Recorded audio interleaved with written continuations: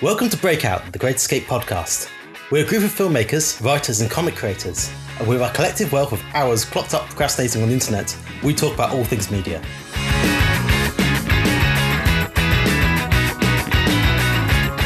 I'm Rich. I'm Fennec. I'm Ben. I'm Chrissy. I'm Mark. So, what have we learned this week? I have discovered that I need to build a better mousetrap, but not so the world can beat a path to my door. Rather, I'd very much like to catch the rodent that's been terrorising my flat. Yesterday, I found out the mouse had found a box with a cream egg in it, knocked it on the floor, unwrapped it, and then rolled it all the way through the house. Unfortunately, it couldn't get it past the dishwasher to its escape route. So this morning, I woke up to find a partially eaten cream egg next to the kitchen cabinets. Felix, what about you? I don't think I can top that. I've just been getting ready for our Carnival of Sorrow shoot in the next couple of weeks. How about you, Ben? Well, funnily enough, you should say about your mouse problem, Rich, because we've had a similar problem, but with ants burrowing up through the foundations of our house, would you believe? We came down one day and found in the corner of the living room a big ant hill, which was made of concrete. Blimey. Where they had burrowed up through under the house and into the living room for some reason. But anyway, we solved the problem with copious amounts of ant powder. So that's... So Ben has discovered a new form of industry ant. Did you find any small battens of iron within there reinforcing their concrete home? No. There may have been some evidence of little mini JCBs kind of going around there excavating.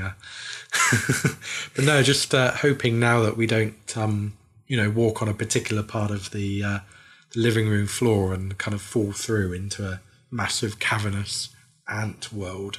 But Actually, it reminds me, not long ago, I read a book called Empire of the Ants, which is a rather bizarre tale about sort of intelligent ants. It's kind of like a sci-fi book. It was originally written in French and was translated into English. It's quite possibly one of the weirdest things I've ever read, but strangely compelling at the same time. So I'm working on a book review for that for my blog. So yes, interesting ant-themed news.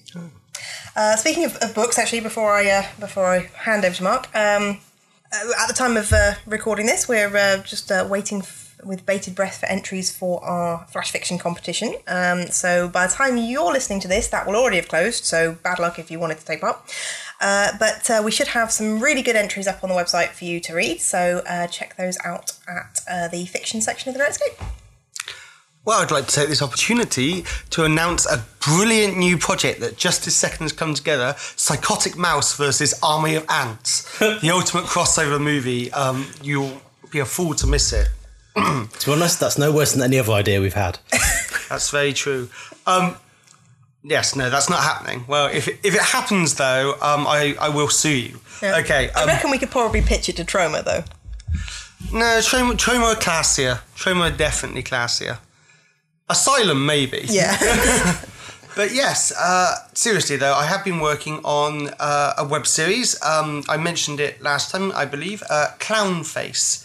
As you're hearing this, it will have just been recorded, and Rich is glaring at me for having said several times, which will make his editing a nightmare.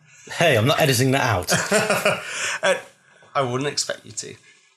So Clown Face is a shot. It's a fairly decent project. It's going to be a pilot for web series. It stars Danny Tonks and Hannah Douglas and Phil Bailey as the title character, Clown Face himself, and also Tom Loon. It's going to be written and directed by Alex Bourne, who's also working on the project I mentioned before, House of Screaming Death. It's got a lot of people sort of worked with before. First AD is a very talented Helen McIntyre, and Matt Warner from Hellbound Media is also on board for the script. So that's all been recorded now. For me, not yet, but for you, it's in the past. So there's sort of time travel going on here. But there we go, web pilot. Cool. Sounds good.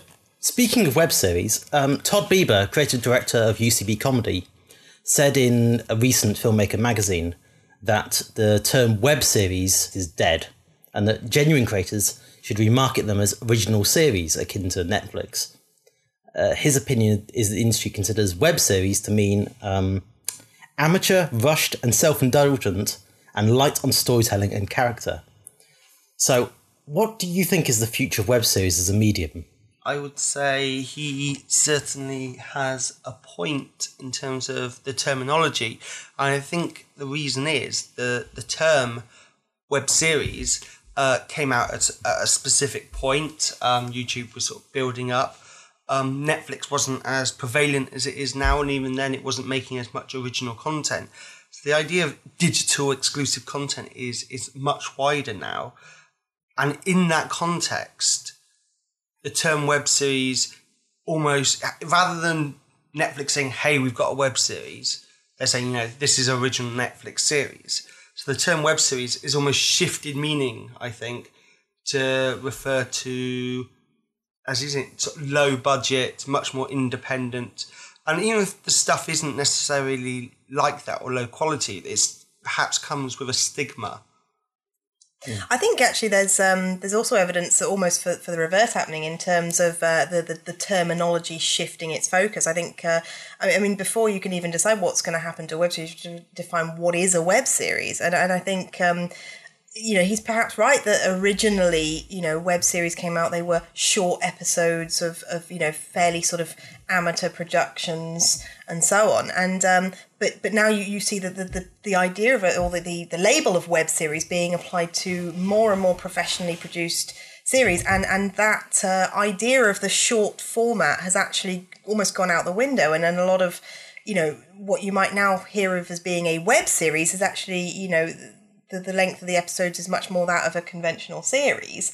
I'm thinking one of the ones I came across while I was researching this, which I haven't actually watched it because it's sort of outside of my normal genre interest, is actually High Maintenance. Has anybody else heard about High Maintenance? The Vimeo web series. Yes, which is perhaps a lot more mainstream in its approach. In terms of, but it's still using the platform of a sort of an online distributor to get out there, and that's being labelled as a web series, but that's far removed from the kind of thing that people often jump to thinking about when they hear the term web series. But they're still appropriating the term of web series to describe it. So, is it ultimately that we're going to be calling longer, more professionally produced, digitally distributed series as web series, or are we going to drop web series down to being the label that you apply to those short, webisode kind of series instead? It's what actually ultimately happens to the name, really.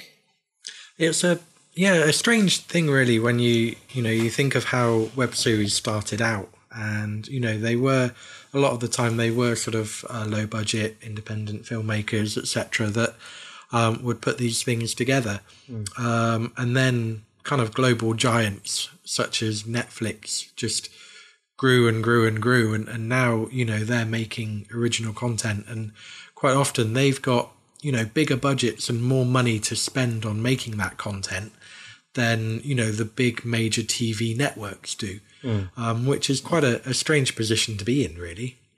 It's really interesting how actually we went through a bit of a phase. You mentioned the High Maintenance, and it's really held up as a bit of a high mark in web series content.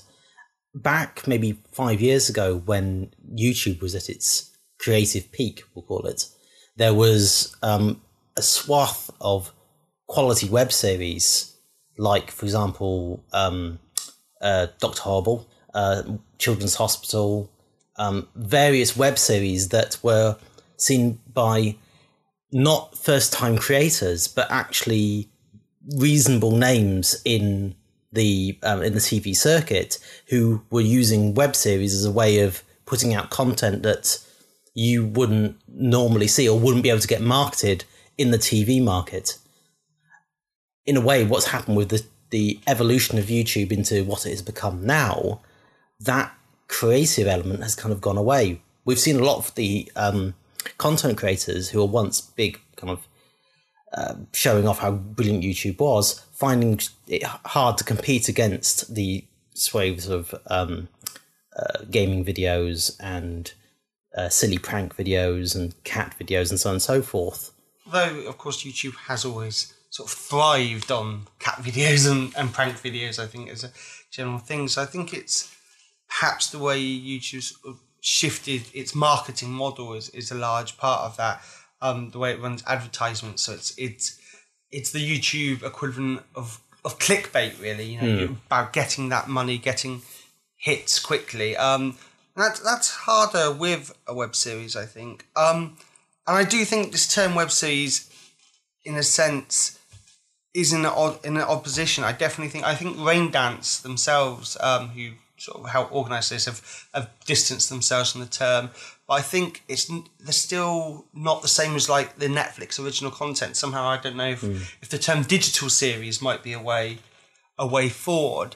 Because whether we like web series or not, how it's being applied, I definitely think whereas the web series had a rise almost, as it was going upwards and they were getting more professional and people going, hey, web series, these are great. Suddenly it's got to a point where people perhaps are disassociating the high quality productions from the lower quality and attaching the term web series to the lower quality, which obviously isn't necessarily a good thing.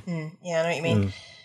In a way, the term original series kind of applies less to what we traditionally think of as web series, which is 10-minute short episodes, and more to television serial replacement. There's a lot of original content though on Netflix alone, and without wanting to become a Netflix advert right now, I've watched a lot of sort of quality and interestingly different stuff on there. Obviously Hemlock Grove is one I've mentioned before. They did Daredevil with Marvel, which is obviously a big company, but Daredevil was an interesting example because it's very different to their mainstream films. It's a lot darker, more violent. And it's also something which is different from Agents of S.H.I.E.L.D. on television, which is more mainstream. And would they have been able to do that kind of show without the digital platform? Yeah, actually, interestingly, one of the main things that people talk about in terms of what web series allow creators to do is to bypass the filter of, distribution, traditional distribution channels, in that they can create stories without sort of the limitations of a network, especially in the US market where certain networks are very restrictive in terms of the types of content that they'll take. I'm trying to think. I came across an example today, but I'm trying to think what it was. It was something called Above Average. I don't know if anyone's heard of that one. It's Broadway Video's digital arm, and they are now producing web content, sort of like from their arm. And one of their series, actually can't remember off the top of my head which one it was, but they actually had a full frontal nudity shot in their series. And that was something that they just wouldn't have gotten away with if it had been actually distributed via television. But via digital channels, they can choose to sort of make the stories they want to tell and tell them how they want to make them. So, It makes you wonder, really, with how quickly sort of the web distribution for content is evolving, and how kind of stagnated traditional broadcasting is at the moment. Where does the future lie for broadcasting networks in, say, as little as 10 years' time? Because with the rise of, all the global internet distribution mediums out there, which are quickly taking over in our living rooms, we're getting devices to plug into our TVs now, and quite often people are watching content on those through the internet, probably more than they're watching the traditional broadcasted media. Yeah, I think it's very likely that ultimately the division between web distributed and broadcast media is going to eventually blur together, and it will just be media. The how you consume it actually will cease to become important to defining that media. I think it's also very interesting to note that a lot of the series that initially had failing ratings, for example, 30 Rock, in the UK, Breaking Bad never got UK television distribution. In a way, it's creating these situations where TV series that would initially not work for the general populace work on Netflix because people can just watch large amounts of it, can get into storylines and really understand them. And also it picks more niche people who are a bit more off the wall and therefore aren't watching broadcast television. They're watching streaming. Now, what's interesting here actually is because this is becoming a question of consumption of consumers and the way they engage with the media and engage with the digital technology. Now, one thing what's quite interesting is binge watching. That's something that's really come out in this kind of era.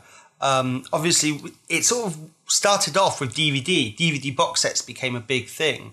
And we have to remember they weren't there originally. You look at some of the early... Look at VHS, like a series of Star Trek, say, 26 episodes, like 2 episodes per tape at 12 quid each. And that carried over into DVD and some series early on. But the box set quickly took over because people could watch everything there. But that was still quite a long time after release.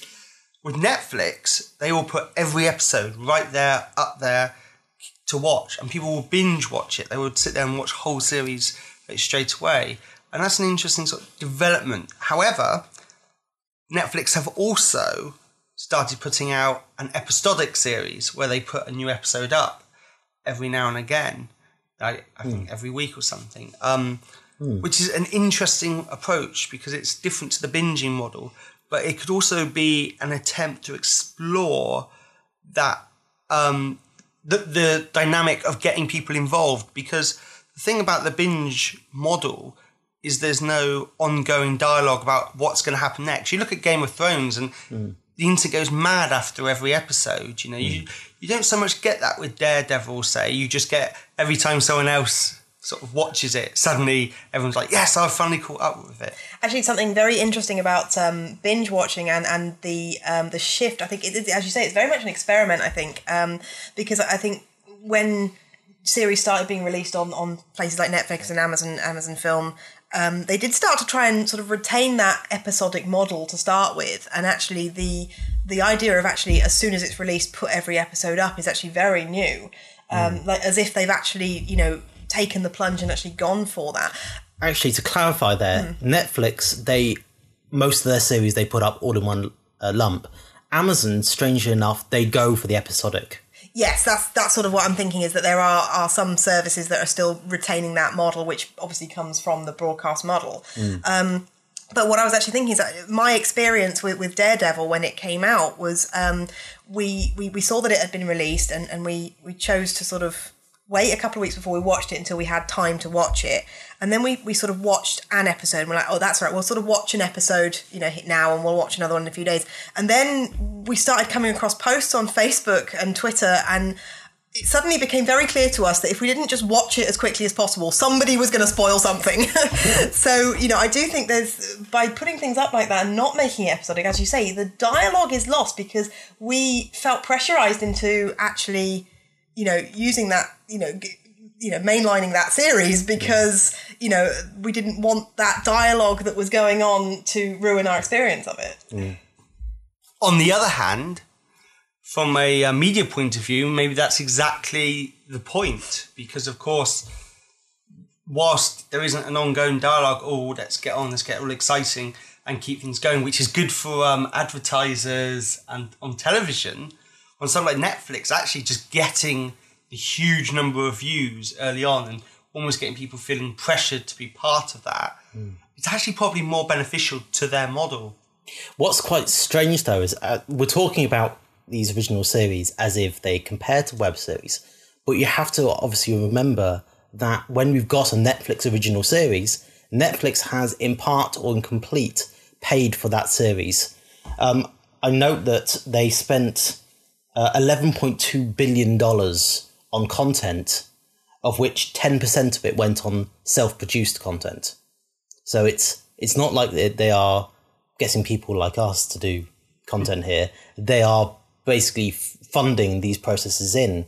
And that's why you have things like Better Call Saul and you have New Arrested Development and so on and so forth, which are, or in the case of in the UK, Ripper Street, which was only made possible because Amazon paid in part for the series and got it priority over the actual broadcaster, which is the BBC. Yeah, that's a good point. I think that actually brings us full circle and back to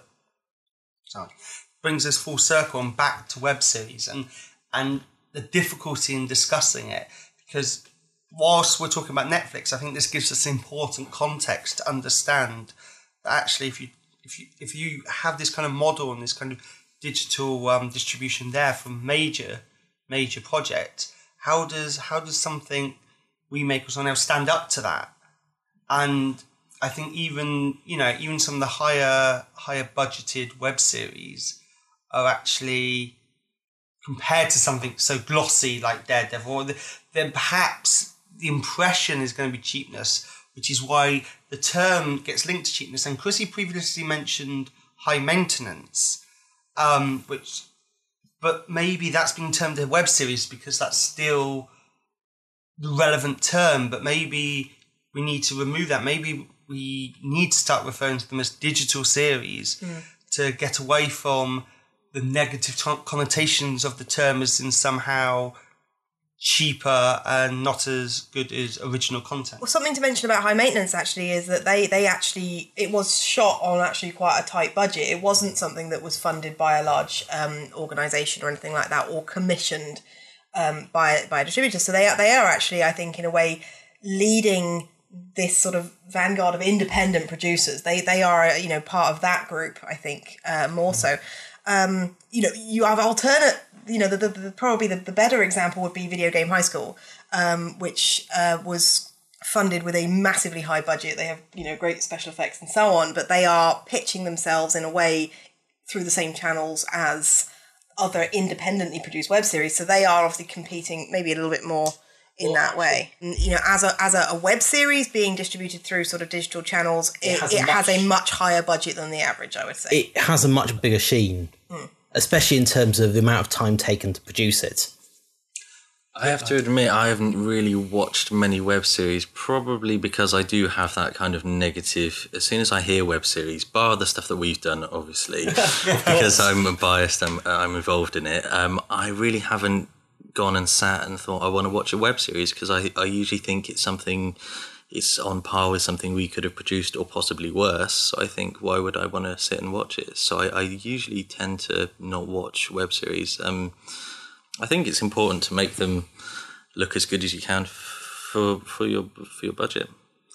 No, I think that's interesting actually, because I think that does highlight that kind of way that term can just hinder perhaps a project. And certainly, I've seen web series of very low picture quality. I'm doing air tags there, which doesn't really help on the audio. So, of questionable quality, but are written beautifully or really well done or are really funny. You could have some really polished ones that perhaps aren't great. Seen ones that struggle to balance that as well. But I kind of get what you mean, because obviously we've worked in high definition and had some quite polished stuff, and I think it does look very good. But I suppose the problem again with web series is that term covers everything from a 15-year-old and a camcorder and his mates putting something together to high polished. Yeah, and I think the negative connotations that it perhaps has coined, I think it coined very early in its life as a format. And actually, I think it's going to be very hard for it to shake those until such time as it's not seen as a format, if you know what I mean. Yeah, I think probably one of the main reasons why web series came about as well is because they couldn't get that distribution. And although companies like Netflix weren't around there, these people producing this stuff had no kind of hopes of getting broadcast distribution. And that's mainly because they couldn't meet the standards that were required by the broadcasters to keep that certain level of quality that was needed. So in a way, then you had, people imposing their own standards upon themselves. And some creators of the web series would have quite high standards and make fantastic, technical looking videos, as well as, great stories. Yet on the flip side, anyone can do it. So you can put any old rubbish up on the internet. Yeah, very few web series have made that translation from the web series on YouTube or Vimeo or whatever service you're using through to Netflix. And when they do, they often come in a different format. Going back to Video Game High School, that is available on Netflix, but as a full episodes, as in the entire thing is cut into one film. And the same case with Web versus Blue. That's quite interesting to see that sort of repurpose. And it makes sense in a way, because I don't think Netflix would want sort of series that have perhaps shorter episodes. But actually, going back to what you said, and it actually goes back to something I said earlier about that sort of the way the word and the notion of the web series has gone. It's almost like when it started, it had those negative connotations because of perhaps what people were assuming as cheapness. And as it's developed, I'm thinking maybe 3 or 4 years ago, it reached a peak where people were going, hang on, no, web series actually can be good quality. This is getting good. We're getting good connotations. And then suddenly we get this whole sort of next stage of digital revolution. And it's almost like a disconnect happens where suddenly web series, the term drops from that peak, becomes negative again because it can't keep up with the Netflix and the other things.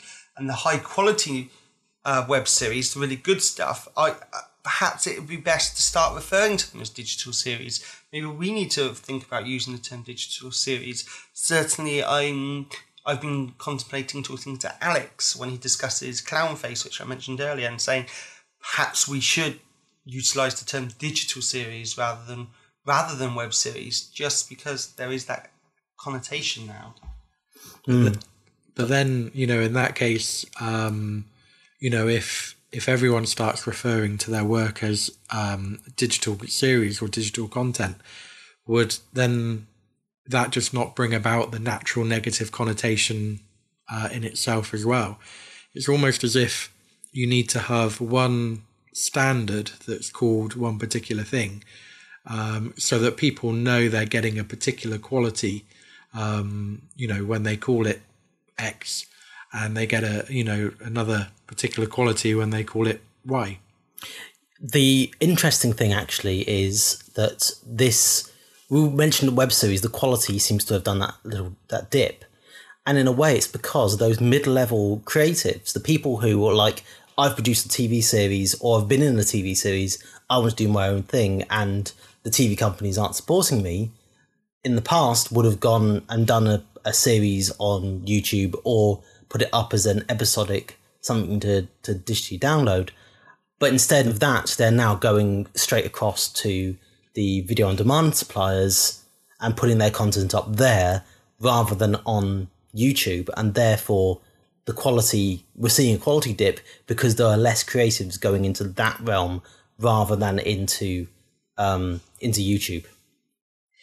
I actually also wonder whether there is a certain amount of this quality and sort of attitude towards it, which actually perceived rather than something that actually exists. The reason I say that is because, until until you started getting smartphones and Netflix and sort of YouTube streaming to your phone and so on and so forth, there was actually a very limited amount of the population that was actually accessing digital content. That has really shifted recently. And now, a large proportion of the population that were previously only accessing broadcasted content are now accessing on-demand content.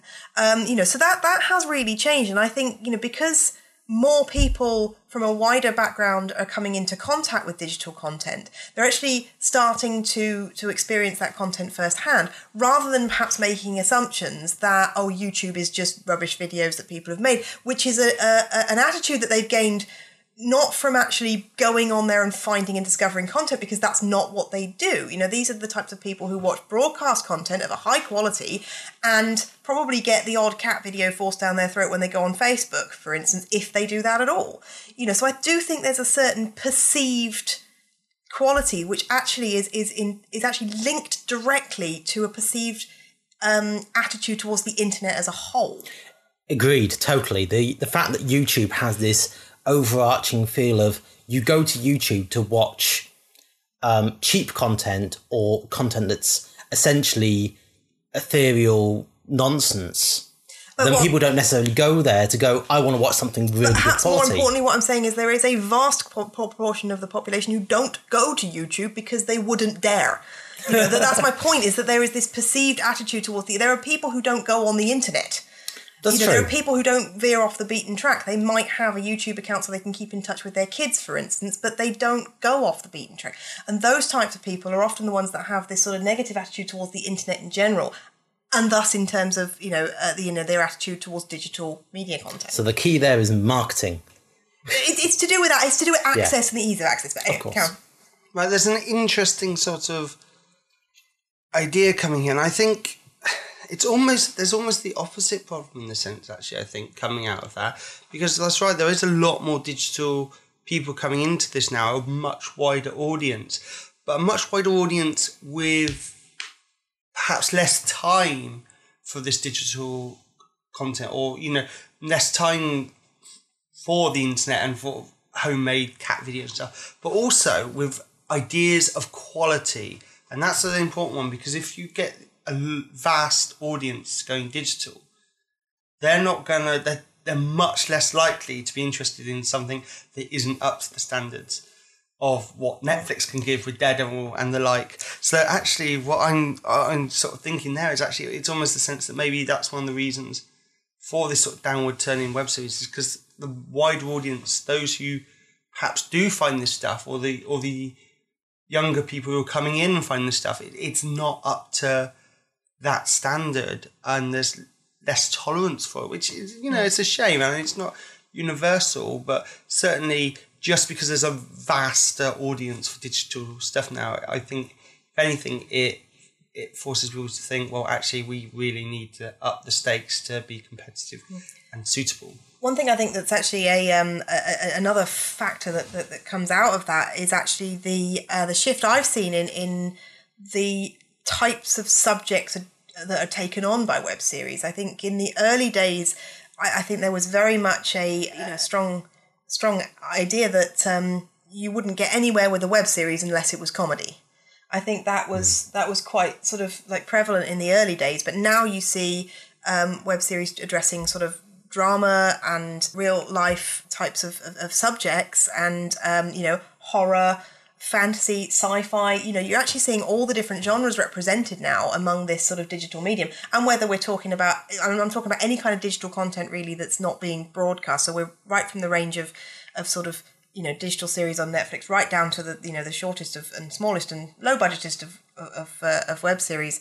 They're addressing the full range of media genres now, which is something that didn't happen in the early days, because at that point the internet was still seen as a place where you went and watched funny cat videos, and so people didn't have an association between YouTube and digital content other than that's where you watch funny videos. And so there was this attitude that if you didn't make something funny, people wouldn't go and watch it. And I think actually that's one of the biggest shifts that I've seen, and changes in the way that web series have evolved. In a way, the reason why Netflix and Amazon are so popular as sources for digital content is because it's essentially linked directly to television. There will be people out there who don't own a television. They'll be watching it on their laptop or whatever, and that's something to bear in mind. But the greater majority will be watching Netflix on TV rather than on their device. And whilst YouTube is available on PS3 and Xbox and all the other things, and often on smart TVs, they still have the opinion that YouTube is where you go if you're on the internet, not necessarily when you go to watch something relaxing in the evening. I mean, that's interesting, because I think actually it depends on your demographics, and there's some research being done on this at the moment. But it's interesting, actually, I think if you find a lot of the younger viewers, there is a lot more laptop watching, a lot more focus, of course, on the laptop than television, though. It's much more during the day, and almost distracted viewing of doing other things whilst watching things on their laptop, literally as not a background thing, but watching a show and on tweeting and on Facebook. It's really kind of cross media, and sometimes tweeting about a show, but definitely the use of the internet is and laptops to view things is I think very interesting for the younger demographic. And the younger demographic, I think, generally are who are going to be looking at web series more, or at least perhaps what you want to look at web series more. It's quite interesting thinking about web series, I know, and how sort of I think, and when we say web series, maybe we should be saying digital series now, who knows? But the types of audience they get to and the types of series that you can get and how they can keep that momentum going, I think it's quite difficult. When you think about television and talking about the younger demographic, it's quite clear that as televisions are getting bigger, they're a fixed part within our homes. And you would all kind of sit around and watch television, as a family or with friends, etc. But when I think of the younger demographic, like you said, Mark, they would watch it whilst multitasking, going on Twitter, Facebook, doing other things as well. And that's all very personal stuff to them. So I can see that how as the younger generation come more into their 20s and 30s, that, television may even start sort of dying out and, consuming this content on more personal devices might be the way that it's going. I was just actually going to, as we're coming towards the end of our time, I think, but there's something I'd like to raise and just see what you guys' opinions are on this, and that is the idea of web series as pilot. The idea there is that television companies, broadcast companies, but also digital channels like Netflix are now commissioning series based on independently produced and released web series. That they are picking up intellectual property from those sorts of bases with an intact fan base already present, and then, putting money into it. And I don't really have any particular examples of this, but it's something that I was reading about sort of being discussed. I can think of two. One is that Children's Hospital went from being a web series to being a piece of content available on television on Adult Swim. And the second thing is Britannic, which is a comedy duo who do a lot of short films. Essentially, they got picked up to produce a full-blown series for, I think it was Comedy Central. In relation to that also, in parallel perhaps even, I came across a new phrase today, which I learned. I learned something new today, everybody, which was the phrase turnkey shows. And turnkey shows are low-budget productions that are picked up by networks and redeveloped with an A-list cast to make it saleable to a wider audience. And that's something that apparently happens. I haven't come across this term before, but what do you guys think about the idea of web series almost as a pitch, and that as sort of like as a way of independent filmmakers putting their content out there with the ultimate aim of getting that picked up and adopted by a more traditional company? It is interesting that you raised that, because in the article I stated at the very start, Todd Bieber goes on to say that he is of the opinion that most of the people in the industry think that web series is really seen as a starting point in your career rather than something you do in the middle of your career, which is not necessarily top marks, but it's certainly a place to, at least it's cultivating the industry that's where you go if you want to start, rather than if you've got something that already exists.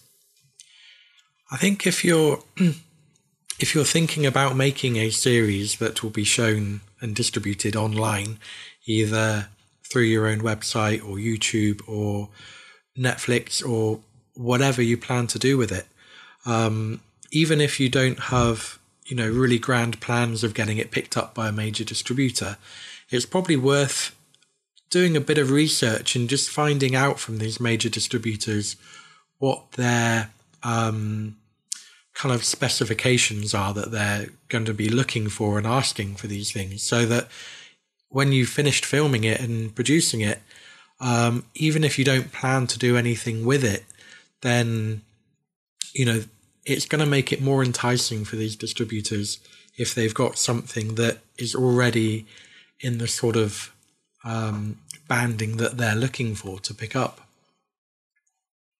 That's an interesting point, actually, and I think it's sort of again going on that kind of line of are we going to use it as a step forward in that regard, or as some of the examples Rich mentioned earlier, it seemed to be more the creators went on to do other things rather than the property. So there's different ways it can work, but one thing I think to really think about is how I think this could have really come across as negative to web series, but what we're sort of saying about is that wider perception of them, isn't it? And the term. But I think one thing to sort of look at and actually also think about is there is a lot of quality independent things out there, and they exist, for the own sort of passion of the people behind it to get it out there and to have them, and they want to build an audience. They don't necessarily want to build obviously they wouldn't say no to the vast audience, but something like Red Shirt Films, they're building an audience. They deserve a big audience for what they do. They don't always necessarily have the big quality cameras, but if you watch their stuff, they just get better and better all the time. They've done some really interesting shorts, and there's a lot of creativity, a lot of humour. And I think that's something we really perhaps need to think about is how it can help create community as well and create sort of interesting relationships. And obviously people would like to be able to do it full time, but I definitely think you should try and at least think about the kind of positive aspects of independent web series for independent production, especially in the UK, which is obviously a lot smaller and more difficult to navigate than Hollywood. Actually, something that leads on to something I was thinking about actually, which is the web series. I think actually really do speak to the to the young generation, the internet connected generation, the generation that has grown up, with the internet and doesn't really remember a time before it was a thing. Which they're adults now. Is that not scary? 10 years.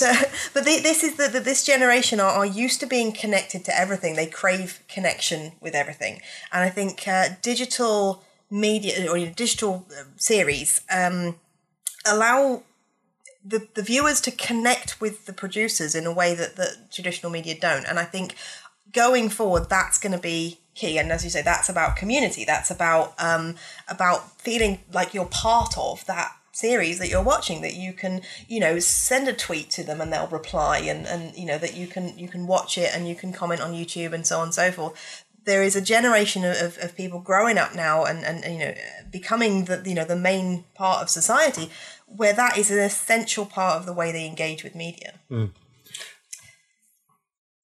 I suppose ultimately you might want to consider, which, not demographic, but who do you want to cultivate the relationship with as a digital series producer? Is it aiming towards the big studio leagues?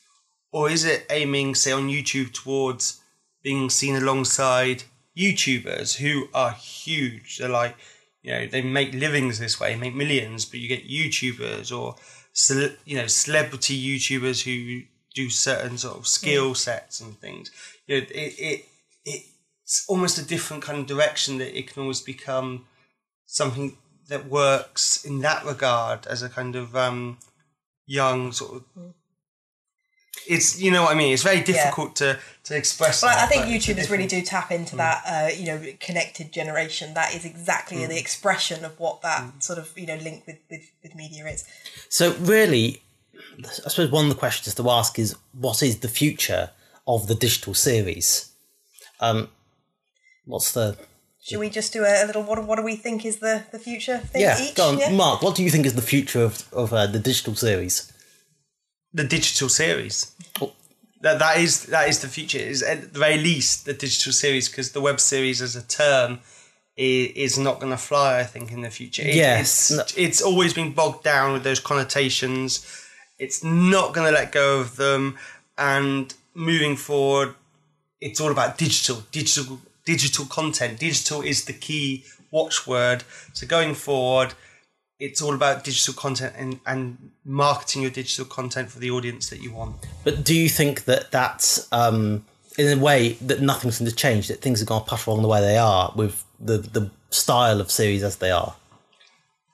I think as the technology changes, you're again going to see dual tiers as the younger generation come up and start being able to make productions cheaply and high quality. I think that will make a noticeable difference, just as maybe the older generations will be making things even more high, professional quality. Maybe there'll be different tiers, who knows, but the quality overall will probably go up even from the younger generations as they become more used to certain technology. And when I'm not saying necessarily like Red One quality, but I don't think you get, shocking camcorder shaky. I think it's always going to look good in the future.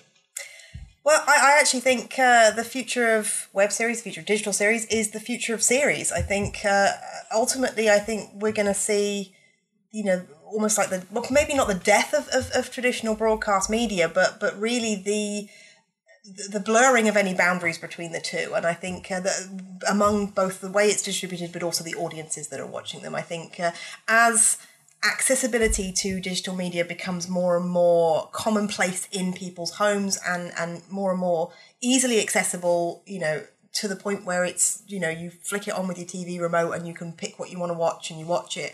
And that is as normal as turning the channel to BBC Two or whatever. As that becomes, the norm, I think that the distinction between TV series and web series will eventually evaporate, I think. And therefore, I think, the future of digital series is the future of all series. I also think that you will ultimately start to see that it will actually front breakdown of global boundaries as well. I think there will ultimately be hard decisions for the digital distributors such as Netflix and Amazon to make in terms of regional licensing, because I think the web series is the global market, isn't it? It's the global audience, and I think that will slowly but surely erode the traditional boundaries that we have until ultimately all series are available everywhere and all series are digital or broadcaster, and it's all the same. Yeah, I tend to agree with you, Chrissy. I think the differences between the different mediums at the moment will just disappear probably within the next few years, and everything will just become accessible in one place, wherever you are. I also think on the the medium long term, in 10 years' time, everything that we're talking about today would probably be completely irrelevant. Something new and exciting that none of us could ever even imagine or dream of would be the new thing. I mean, can anyone remember life before Facebook? I certainly can't. Yeah. Actually, Ben, sorry, just let me interrupt you there a second, Ben. I'm working on a novel at the moment, which by the very fact of my dawdling is now currently set in 2009. And I'm having to be really careful about the types of technology and media that I reference, because it's 6 years ago, but so much has changed. At one point I found myself saying something about a Twitter feed, and then I suddenly realised to myself that Twitter didn't really happen until about 2010. Yeah, well, you imagine before Facebook was live, trying to explain Facebook to someone of that era, it would just be impossible. And I think, in 10 years' time, we're sitting at the forefront of something big and life-changing that's going to happen in terms of digital content and digital media that none of us can even perceive at the moment. Equally, they did say at some point that podcasts were going to die within 2 years, and here we are now. Facebook. It's like MySpace with less music and annoying pictures. Yeah, what? Seriously, less. Hello, did you want to add anything? Just in terms of productions in general, I think we're going to see a lot more kind of different levels of production instead of no budget, semi-professional and professional. I think as people can access more stuff, maybe not just in terms of web series, but in terms of indie productions, I think we're going to see a lot more kind of in-betweeny levels of production and different kind of scales and different... More of a continuity. Yeah. I just want to add, actually, if anyone is interested in looking further in detail into these kind of ideas and a lot of the stuff we've discussed today and looking at it in a bit more depth, Wonderful book, Henry Jenkins, Convergence Cultures. It's very recommended for sort of looking in depth at the sort of studies on this kind of digital technology. We'll also include a bunch of links to some of the research that we did for the podcast today below the episode, so you can check those out as well. Okay, I wanted to put in my sort of couple of Sorry, pence, which was personally, I'm of the opinion that the web series, as we currently know it, will die, will fade away, because yes, I use the air quotes. But still, the point stands. You understand my voice that web series as a concept, I think, is not going to last the way.